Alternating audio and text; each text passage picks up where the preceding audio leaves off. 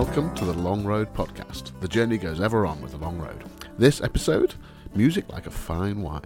We take a look back at the origins of our shared musical heritage and the confluence of events that led to folk, jazz and rock all combining to create the sound of the Long Road.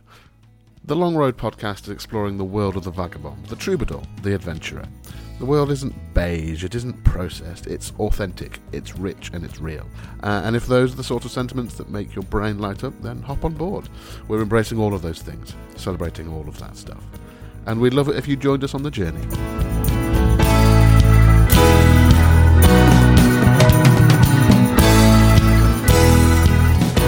Greetings! I am Chris the Bish Leiden.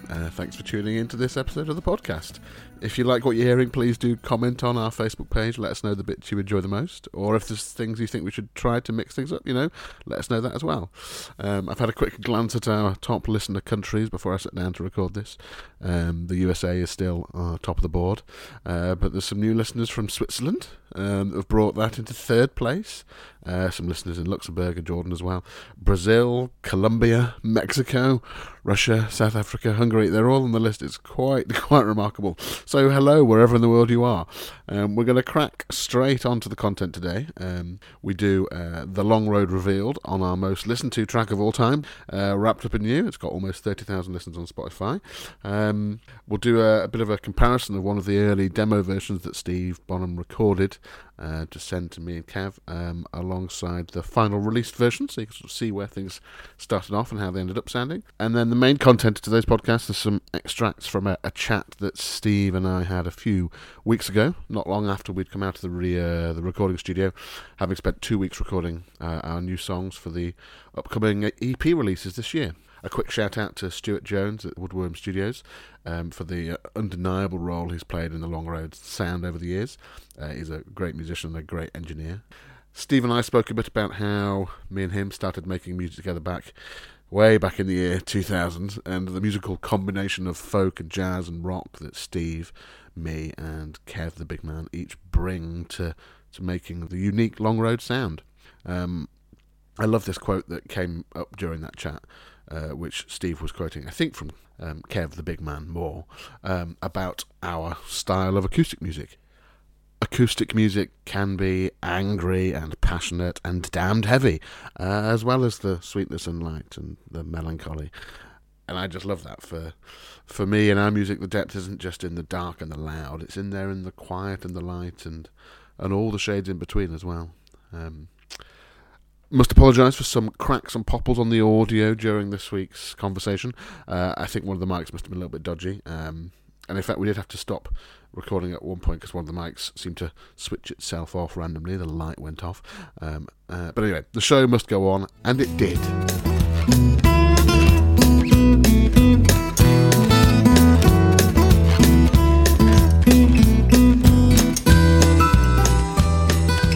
So this week on The Long Road Revealed, we dive deeper into how Wrapped Up in You, from our American Wilderness EP from October 2019, how that song came about. It begins with sort of an instrumental / technical thing, really, a thing called a capo. Now, not being a guitarist, these are a bit of a mystery to me, but essentially a capo is something that you clamp over your guitar strings, normally all 6 strings at once, to shorten the length of the strings so they're pitched a bit higher. Often they'll be used as a sort of time saver if the guitar's tuned to, say, open D, i.e. it plays a D chord when all the strings are strummed. But we wanted to play that particular song in E flat, so a semitone higher, for whatever reason. It's simple, you just put a capo on the first fret and D becomes E flat. Now Steve's here, in a moment he's going to be talking about a thing called a partial capo, which I hadn't heard of until Steve introduced it to me, which does the same thing, but only on some of the strings. But as a piano player and tuba player, this is when my head really starts to just melt. Much as it does when Steve uses different tunings for his guitar. In my head, it would be like somebody rearranging the combination of white and black keys on the piano keyboard, and still expect to be able to play the song. It just messes with my head. I just wouldn't be able to compute it. Or, I don't know, on the tuba, changing the length of the slides that the valves are on. So pressing first valve down, what it normally does, it now does something different. It'll be a lower note or a higher note, whatever. It would just completely, I wouldn't be able to handle it. So a shout out to all those guitarists out there that handle these different tunings. I couldn't do it. And some people's brains cope with it. I guess if you spend your whole time working with these changes, playing with these changes, it just becomes the normal, doesn't it? And it probably makes sense to you. So we'll hear from Steve about the origins of Wrapped Up in You, and then we've got, hopefully, an interesting sort of side-by-side comparison of the original demo that Steve recorded on his phone all those months ago, compared with the final released version from the studio.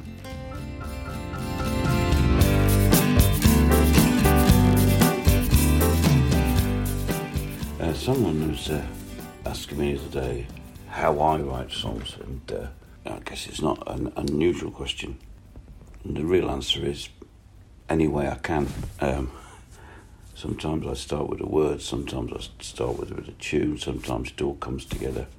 But whatever way you do it, there's usually some little musical spark, something that makes you hear something you hadn't heard before, that think, that could be interesting, that could be something. And one of the things that really worked for me recently was last year when I was in the States, my old friend Rob McHale, fantastic songwriter, he gave me a partial capo, which I've never used before or even seen. Partial capo is something that holds some but not all of the strings down. So if I play this chord with a full capo, and you get that sound, and then if you play it with a partial capo on, which you can put either on the top 3 strings or the bottom 3 strings, get this beautiful different sound. And as soon as I had this, I started messing around, doing different things.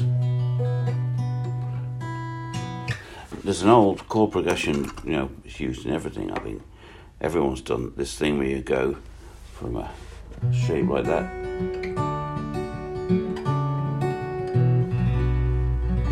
million songs, but then so that was at a full capo, but then picking up this,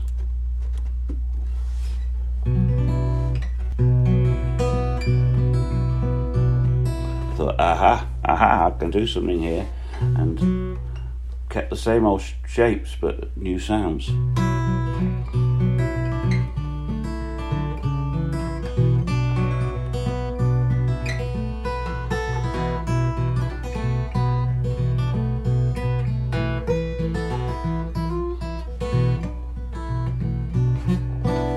And basically, that's what became Wrapped Up in You. And it's a guitar picking piece which I knew and loved. It took me a little while to find some words, and then literally the whole song came together in 5 minutes. Total writing time, probably less than a quarter of an hour. And it's the most successful song we've ever done. That's how it goes sometimes.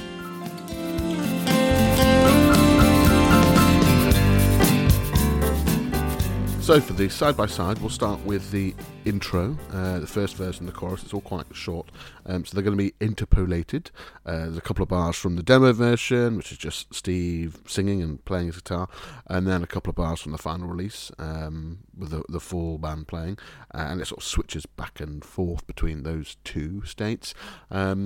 And you'll hear that on the final version the tempo's a bit punchier, and the feel you get from that driving bass line really kicks in. The eagle-eared of you might just spot the old tuba line in the chorus too, if you have a nice close listen out for that. Later on my gun, a long day was done. I was looking to light my load. Stop rolling dice, I've learned to think twice. I said goodbye to the road. Wrapped up in you, wrapped up in you, wrapped up in you, wrapped up in you. When you came into view, it was all I could do to stand up. And the next bit we'll have a listen to is the instrumental refrain. Again, first from the demo and then from the release. The release version is pretty faithful to the original. Obviously, the sort of range is a bit greater. We've got that driving bass line and then these high piano lines giving it a bit of character up there as well. So have a listen to this.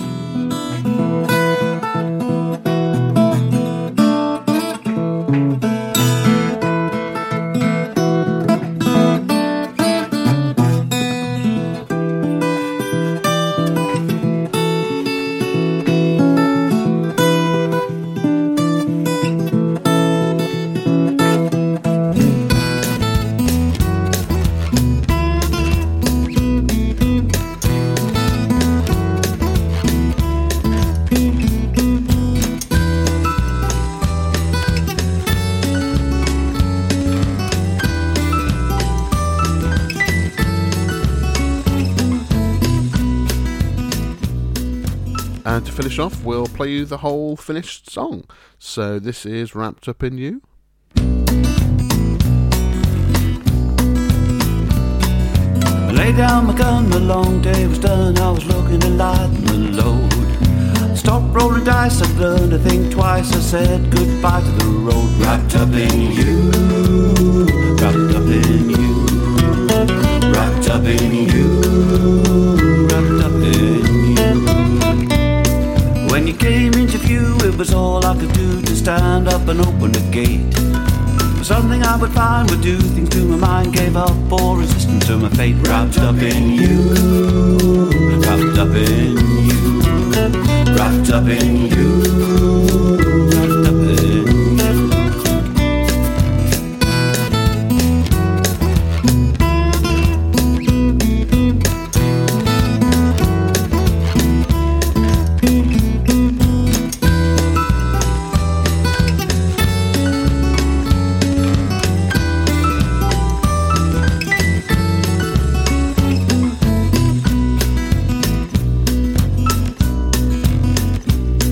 With the sun on your skin, you smile at me and I put my hat on the back of your door.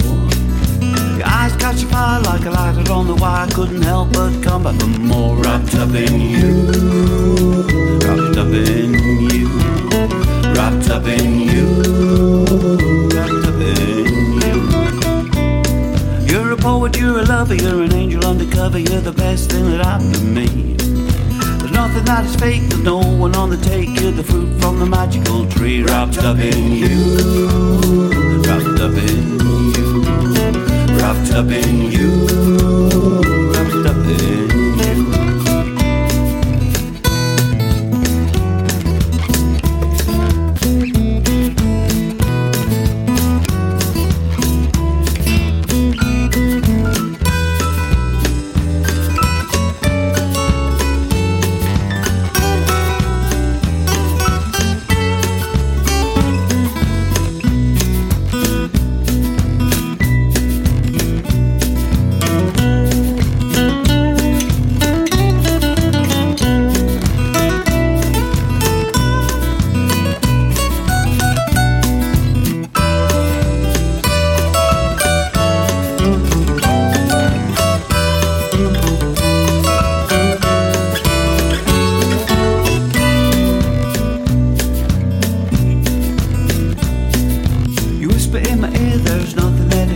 Surrender to a night of bliss.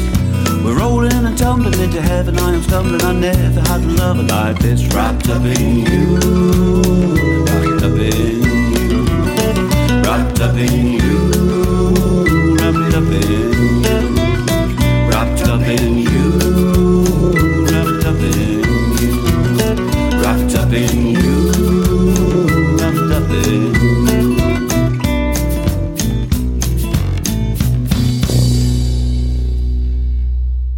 That was Wrapped Up in You from the Long Roads EP called American Wilderness.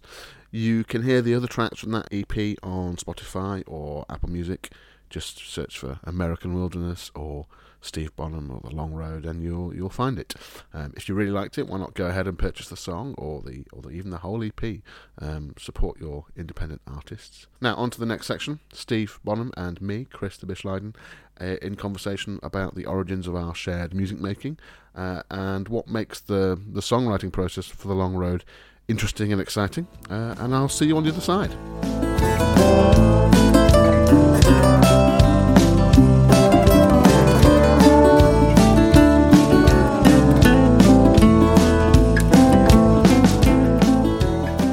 When we started doing music together, almost 20 years ago. I know. It's probably 20 You years weren't ago. born when we started making music together. Yes, it's true.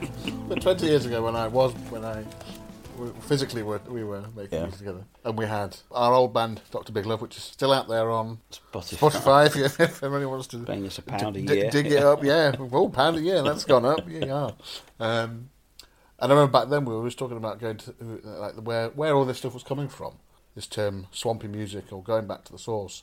And I think now we've actually got there. Yeah. It's taken us 20 years, but I remember one of our friends said to me, "You finally cracked Dr. Big Love." It's like, yeah. And maybe it was always going to take us a little while to work out how we were doing it. We're not trying to imitate other people or other songs. I remember what the phrase that you used a few weeks ago. I can't remember what it was now.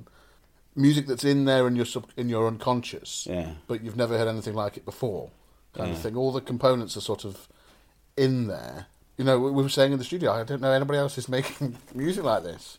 I think it's true. I think there's something about this, the way that we've made these songs, that it's, you know, unique's a funny word, but maybe this is unique. I don't think, you know, that's true. I don't think I could have made music like this when I was younger. Yeah. You know, we've got a thing in the world at the moment. We've got, you know, this kind of ageist view of things, that musicians do all their great stuff when they're young and then, you know, get bloated on drugs and stuff, a lot of stuff, and then, you know, lose it. And actually, you know, quite a lot probably do. On the other hand, some things like wine, you can't rush. And I don't know if this is wine, this music, but I think there is a bit about saying it takes a lot of different pieces to sort of get all to the right stage, you know. So I was lucky to re-find Americana 7 or 8 years ago with people I knew who really loved it and talked about it, and that kind of was a rediscovery about the same time as, you know, you were really getting into that particularly deranged and mad piano that you can do. About the same time as we bumped into Kev again, you know, it was like a confluence of events, rock and roll encyclopedia of you know, how to do it properly, you know. So, you know, those bits all needed to come together at the right time. I think that's been that's maybe that's part of the uniqueness for us, is that there's these three sort of distinct influences from you, me, and Kev. Yeah. But the crossover, you know, the point where we meet and cross over, and that's. You know, I mean, as you say, encyclopedic knowledge, but just Kev has been everywhere and done everything, you know, all kinds of music. Perhaps most of it has been rock and sort of pop stuff, and, you know, metal as well, which definitely has there's been a couple of influences of the metal vocals in the recent stuff. That drumming would frighten the children. Yes, the drumming, you know, amazed those drum skins survived. I'm amazed the sticks survived the week we did. And then, you know, the influence that I've got of sort of the blues and the jazzy world, and the love of these, you know, the Americana edging on the country, fused with the sort of folk background that you've got. Those things all combined together to make, you know, unique, certainly different, and it's certainly the sort of stuff that we've been trying to do for and a couple I think of decades. It's an interesting thing, and just you know, trying to think as we talk about other people who think you did that. I mean, I think, you know, back in my childhood, that was one of the great things they don't get any credit for. The Stones did. You know, they weren't mimicking the blues. In the kind of, they obviously did some blues tracks. So, but they were mixing everything they knew into it, and that's what maybe the Kinks did in the 60s. You know. And, you know, that those sort of people have always been the writers that have interested me. You know, they don't mimic, full stop, you know.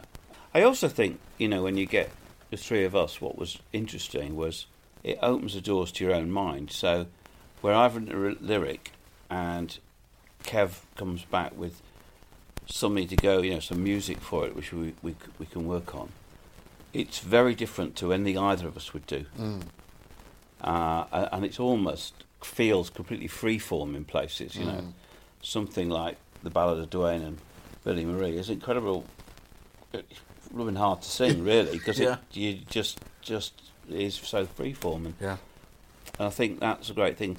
You know, funny enough, when I was writing something for one of those international online magazines the other day at Warden Studios, and I came up with this idea that what we've got and what that studio is, so it is common ground.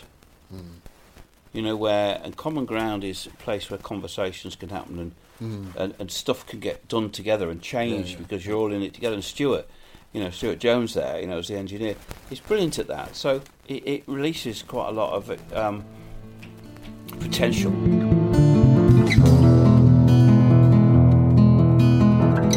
The idea of common ground. I think that's a very important idea. It's where conversations happen, musical conversations and ideas. If I was writing a song at home, I wouldn't have that conversation.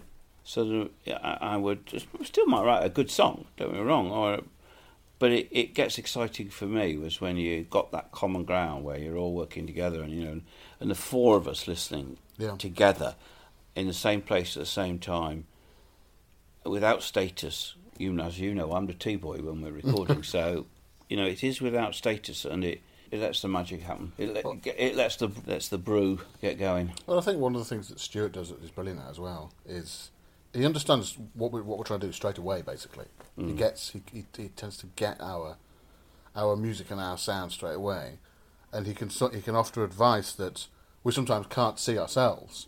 Like we can't sometimes see if we're doing too much. Yeah. And one of the things he often says, we need to pare this back. Let's make it more, cut straight to the message rather than, some of the faffing around that we might do instinctively. And he says, let's make it simpler, do it again, but let's just cut it back. And that's, he's nearly always spot on. Well, don't you think that's the joy of music? And I am really aware now, when I think about it, how different that is now to the processes of other song writing, which tends to be, people with GarageBand or any of those things working on their own, doing their own guitar parts, their own bass parts, their own effects, their own singing. I mean, it's such a different way. It's not, I wouldn't presume to say it's worse, but it's a very different thing that you're doing. It's a very different experience, and I do think it sounds different. Yeah. Definitely. It does sound. I mean, I look back on recording 15 tracks, Chris, 15 tracks, and just stuff happening. You think, oh well, I've never dreamt. Yeah. I mean, we were joking about Kev's thunderous drums. Yeah. Who'd have thought? I thought he was going to smash the studio to pieces at one time, but it sounds wonderful. Great. Yeah. Wonderful. There are probably out there people who are into their music being a little more refined are going to be very upset. But I think I got a quote from him or something which says something like, wanting to prove that acoustic music can be angry and passionate and damned heavy as well as sweetness and light and melancholy. Yeah.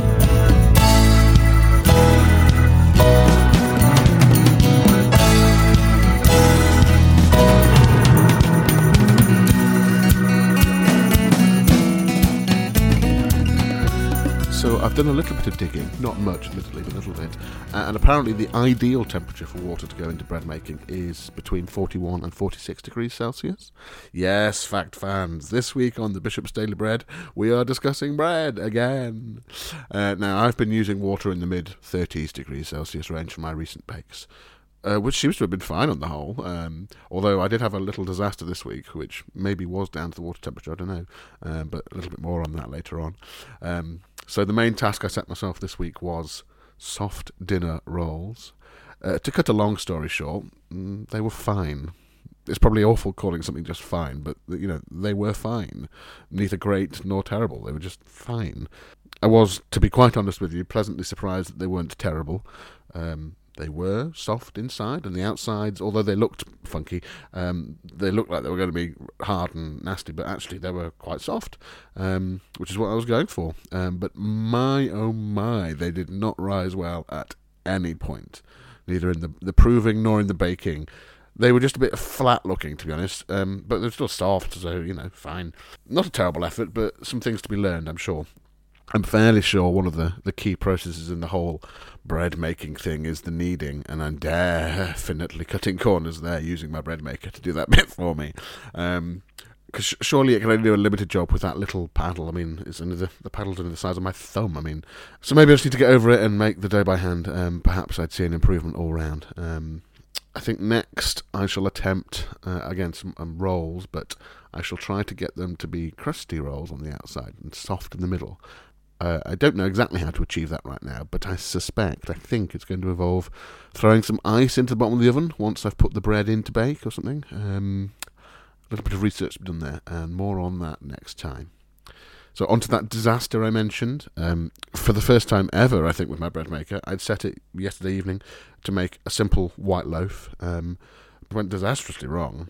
After the allotted 2.5 hours, my timer went off, and as normally happens, I completely ignore this initial timer because I'm inevitably in the middle of something else, and I just think, I'll just finish this job, then I'll go and check the bread.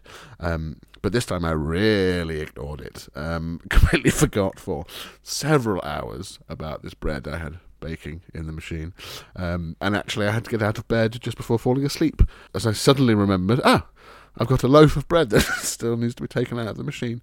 Anyway, something must have gone awry with the ingredients or something, because rather than a final cooked loaf, there was just some thoroughly overexpanded dough, to the extent that it was pushing the top of the bread maker open and oozing out of the sides, as if it was attempting to escape its Breville-branded prison and hunt down its human overlord. I don't know, I must have put in too much yeast, or the water was too hot, or whatever, I don't know. Or the yeast and the sugar just got on a bit too well this time, I'm not sure. It was simultaneously hilarious and awful to see this machine bulging with oozing bread dough. It was a little bit like, it's a film I haven't seen in a few decades, the scene from Sleeper, which in my head was bread dough. There was a scene with bread dough and something similar, but upon investigating, it turns out to be something called instant pudding. This is the film from the 70s, set in the 22nd century. And I've got these distinct memories from childhood of Woody Allen's character beating this amorphous brown blob back into submission with a broom. The clip is on YouTube if you've never seen it or you want a refresher. A little side note proving the dangers of a wild and rampant free internet. Once you find out what they called the stuff Woody Allen's character was making, it was called instant pudding, and then do a search for Sleeper instant pudding to try and find out a little bit more about it. What's the first search result? A recipe for instant pudding from Sleeper. The wonders of the modern age, eh? How many souls have we lost around the world to this beige beast running rampant through suburbia? I dread to think. Surely the first search result should be a cautionary tale of the perils of instant pudding, and perhaps even more importantly, how to defeat said pudding with a household broom. Anyway, I left this disaster dough in the fridge overnight. No particular idea what effect that would have, but it was, 12:30 at night. I wasn't going to bake it then and there. So I put it into bake this morning, and I shall let you know before this podcast is over how this disaster bread turns out. Keep your ears peeled.